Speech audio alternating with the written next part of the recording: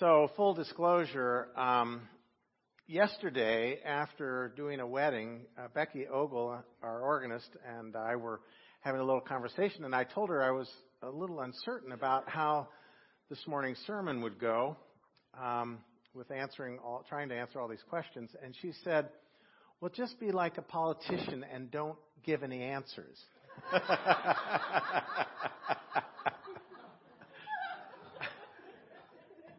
I think you'd be a little disappointed if I just gave you doublespeak. So I'm going to try to give you as much as I can, recognizing that not every question can be answered. There are some questions that just aren't answerable, at least not with a nice, precise, packaged truth. We gathered, some of us, last night for a movie called The Power of the Heart, and in that movie was this one response to the questions of life, that some questions don't have answers, they simply have a path. So sometimes we're led to a path rather than to a particular answer. The other thing I want to say by way of beginning is that I'm not going to try to answer necessarily every question, and I certainly won't do it, I'm sure, to your complete satisfaction. But what I will do is speak for myself. One of the beauties of our tradition here at the Neighborhood Church is that each person comes to his or her own faith perspective out of your own background and experience, and we respect each other's own faith journey. And we don't all conform to the same path or to all the same answers. And so I'm not here to tell you what you have to believe or how you need to practice your faith, but I will share what David Young has to say about these things, and if some of that's helpful, then great, and if it's not, just throw it out the window. So we'll get started. I want to say, though, you have some really good questions. Some of these are very challenging, and there's no way that I'm going to be able to get to everybody's question today, and so I'll apologize for that right up front. But if you're able to come next Sunday when we deal with leftovers, I'll try to incorporate as much of the questions that are left over for next Sunday. So we'll jump in and see what we can wrestle with today. So the first question is relatively easy. I say relatively. Someone wants me to define religion and faith. What is the difference between religion and faith? Well, religion is a larger set of principles and precepts.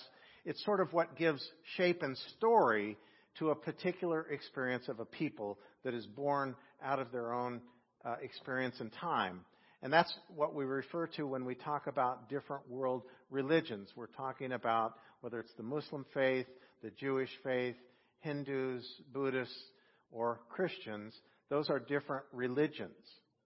Faith is what is lived in the life of an individual practitioner, or as we would say, a believer, somebody who is a Christian. Faith is what we have as our own personal understandings, our own sense of what it is to live out that sense of being in relationship to whatever the larger religion is and to our understanding of how we're to live in the world. So faith is kind of the practice and the living out of one's religious tradition. Another question says that God is love, and that's talked about throughout the Bible. So what is the talk of God fearing? I love God and don't really comprehend this, quote, fear factor. That's a good question because depending on the translation of the Bible that you use, there are times when it talks about fearing God. Now, one of the difficulties we have is language. That word fear in Old English means a little bit something different than what it means in our modern use of English. Fear in that sense in the Bible really had to do with awe. It had to do with respect. Now, in the earlier years of the Jewish faith, God was seen, I'm going to talk about this in a minute, God was seen as distant. This entity that was distant and to be revered and respected, but as this power and entity that was so distant, that fear was more in the sense of awe and respect rather than shaking in your boots kind of fear. And the way, because fear in today, what we mean by fear today is it's something that literally the word goes back to the word that means choke and constrict you from being able to breathe. And so when your fears immobilize you and choke you, then you're not able to live your faith. But fear in the biblical sense is more in the sense of awe and respect. So I hope that helps a little bit. Whoops. The next question is, who is Jesus? Is he God in human form on earth, or is he the Son of God? Well, this is a very good question. This is a question that I could go on and on about for a couple of hours. So I'm going to try to put it down into a fairly brief statement, but it can't be done in just 30 seconds. The early church understood Jesus differently than Jesus himself understood himself, as the early disciples who walked and lived with him understood him. And it really wasn't until later that the church really started to ascribe to him the title, the Son of God. Whether he actually used it or not, we don't know. But when I think of Jesus, I think of him as the Son of God in this way, that he was in such a special, close relationship with God that he was indeed the Son of God. And yet, each one of us is a son or a daughter of God and has that same potentiality. What distinguished Jesus was not that I don't believe Jesus was God, that God came to be one of us and just pretended to be human, but he was just God all the time, just happened to be in human clothes, but pretending to be one of us. No, I believe Jesus was fully human, just like us. And he knew all the struggles, all the realities of living in a physical, real body. That he was a true, full human being. But what made him so special for me was that he was the obedient one. Now, we think of obedience as when a parent tells a child to do something, you're obedient. You just do it because mom or dad said to do it. But obedience, the word literally means in the Latin, to listen. To listen. And so Jesus was all ears. He was the obedient one in the sense that he truly, more than any other human being, was able to listen throughout his entire life most closely and to be tuned in to what God was communicating to him. And then he lived that out in the way he practiced his own living as well as how he taught. And so that's what made him so unique and so special as the Son of God, was that he had that particularly close relationship with God. So, but much more can be said about that and probably will in future sermons. John 14, that last question and this next question were at the first service too. John 14:6 quotes Jesus as saying, "No one comes to the Father except through me." And the question goes on then, do you believe this excludes non-Christians for heaven and or eternal life? Well, before I answer that second question, it's important to have context on this question about no one comes to the Father except by me. That's John, the first verses of John 14, in which Jesus first says, "In my Father's house are many rooms. And if it were not so, I should have told you, for I am going there on purpose to prepare a place for you. And if I go and prepare a place for you, I shall come again and receive you to myself, so that where I am, you may be also." And then he says this extraordinary thing about, "I am the way, the truth, and the life. No one comes to the Father except by me." Now, we use that a lot at memorial services here at the church. And typically, we leave off that last part about no one comes to the Father except by me, because it needs a lot of interpretation and explanation.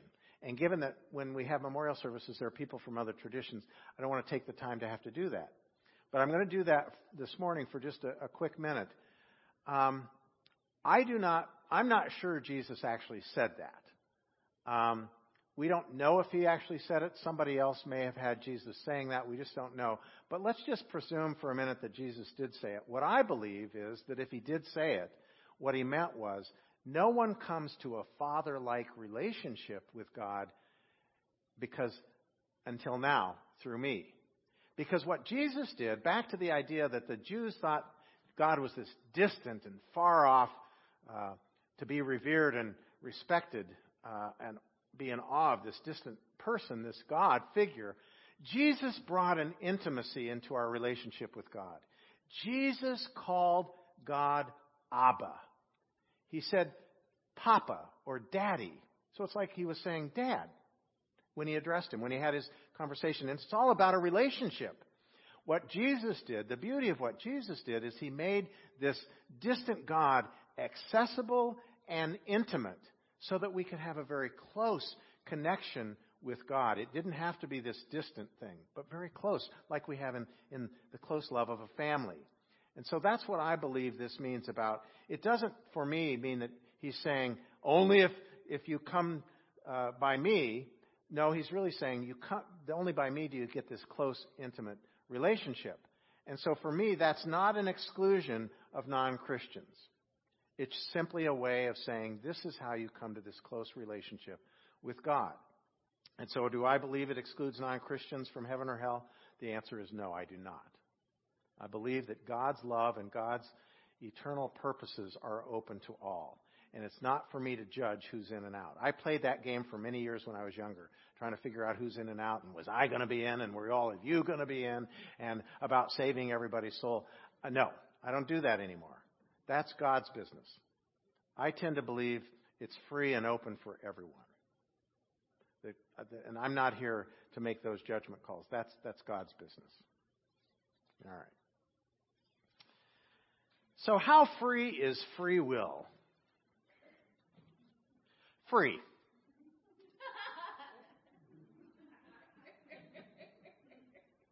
I believe it's total. I believe it's free, total, unbridled, no strings attached. God gives us complete free will. You may have a different opinion about it, and that's fine. As I said at the beginning, we each have our own ways of looking at things, and I'm not here to tell you what it has to be for you.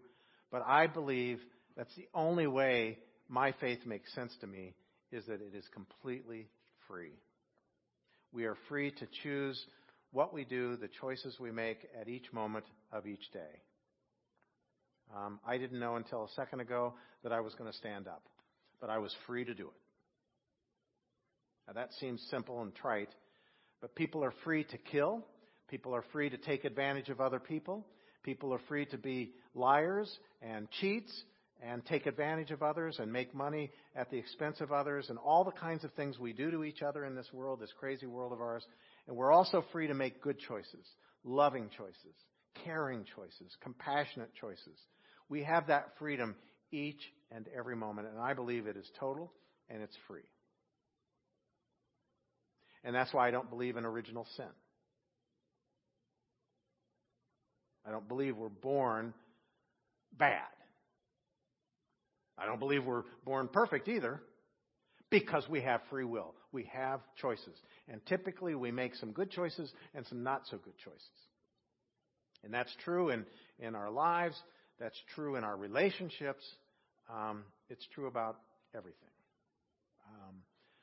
But for me, life and faith is all about relationships. It's not about being good or bad. It's not about trying to be perfect. It's about being in good, loving, respectful relationships. And that's what life is about in its fullest. So then it leads into the next question. How can I know what God's will for me is? What is the voice of God like? And how can I recognize it? How do I know if God exists? Well, again, I can't speak for others. I can't say what that's going to be for you. We could sit here all day. We cannot prove in complete verifiable fact that God exists. I just happen to know in my own being that God does exist. But it's not something we can prove. It's something we have to come to through our own experience and through how others have shaped and impacted us in our own experiences, life experiences. Some people may not have much of a belief in God or an understanding of God till something significant happens in their life. And it shakes them up. It shakes them to the core. And then all of a sudden, they have to wrestle with these issues. And maybe God responds and is present to them, or maybe not. But I believe, this is just me, I believe God is real, God exists, God is present, and God wants to be in relationship with each and every one of us. And how we can know God's will for us, that's a hard thing. That's a lifelong journey, really, to understand God's will and to be open for it. But I believe it's not just something we attain through an intellectual exercise. It's not something we can think our way to. Our reasoning is important. And in our faith tradition, as part of the United Church of Christ, we believe in the good gifts God has given us, and especially the gifts of the mind. And we follow reason as far as it takes us, but then at some point we have to make the leap of faith. And the leap of faith takes us beyond reason. It doesn't put reason aside. It follows reason as far as it can go, and then it takes the leap of faith where we have to trust in things that we cannot verifiably prove. That's what faith is. And to know God's will for us is sometimes it's clear, sometimes it's like when your heart just tells you something is right to do. When your heart, if you listen to your heart, not just your head, if you listen to your heart, you will know more often than not what to do. You know what's right. Call it your conscience speaking to your heart or your heart speaking to your head, however you want to talk about it. But there are parts of ourselves that we can't fully articulate, and yet we know to be true. And when that truth speaks from within you, then that's the power of God's will speaking in and through you. But we can't know God's will in every moment and everything. But to be open to it, to keep our lives and our hearts open to God, that's the biggest step. But so often we don't do that. We get so busy and so preoccupied with other things that it's hard to hear our heart. It's hard to hear God's will. But again, remember what I said about Jesus being the obedient one. He was all ears. His heart, his spiritual heart, was all ears to what God was trying to communicate to him. And so the more we can follow that and try to be like Jesus in that way, the more obedient, the more faithful we will be in our living and hopefully be connected to God's will. But when we're not listening, when we're not open, there's no chance of hearing it. But I also want to say, I think what you're going to hear and what that message is going to be for you, whether it comes clearly or just subtly or slowly, I don't know how it comes for you. It's going to be a little different for you than it is for me. That's the way God works. God works through us differently because we're each unique and distinctive. Okay. If we all believe in Christ, why are there so many Christian Protestant denominations? That's a great question. Ever since, I go into this in our new member classes, ever since the Reformation, because up until the Reformation it was pretty much one church, the Catholic Church, ever since then, people were pretty much told how it was, and they followed. But from the time of the Reformation, people began to start thinking for themselves. The printing press came along. People could actually learn and read the Bible directly rather than having the priest tell them what it had to be.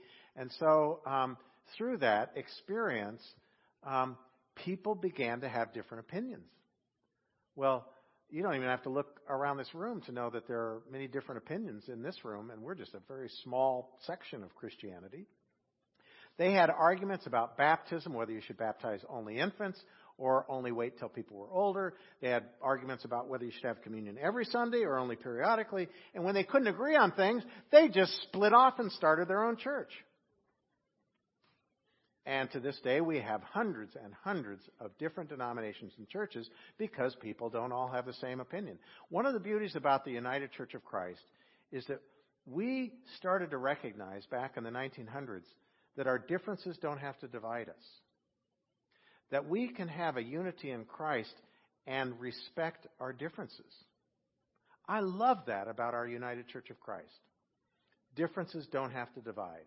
A unity in Christ can be stronger than our differences.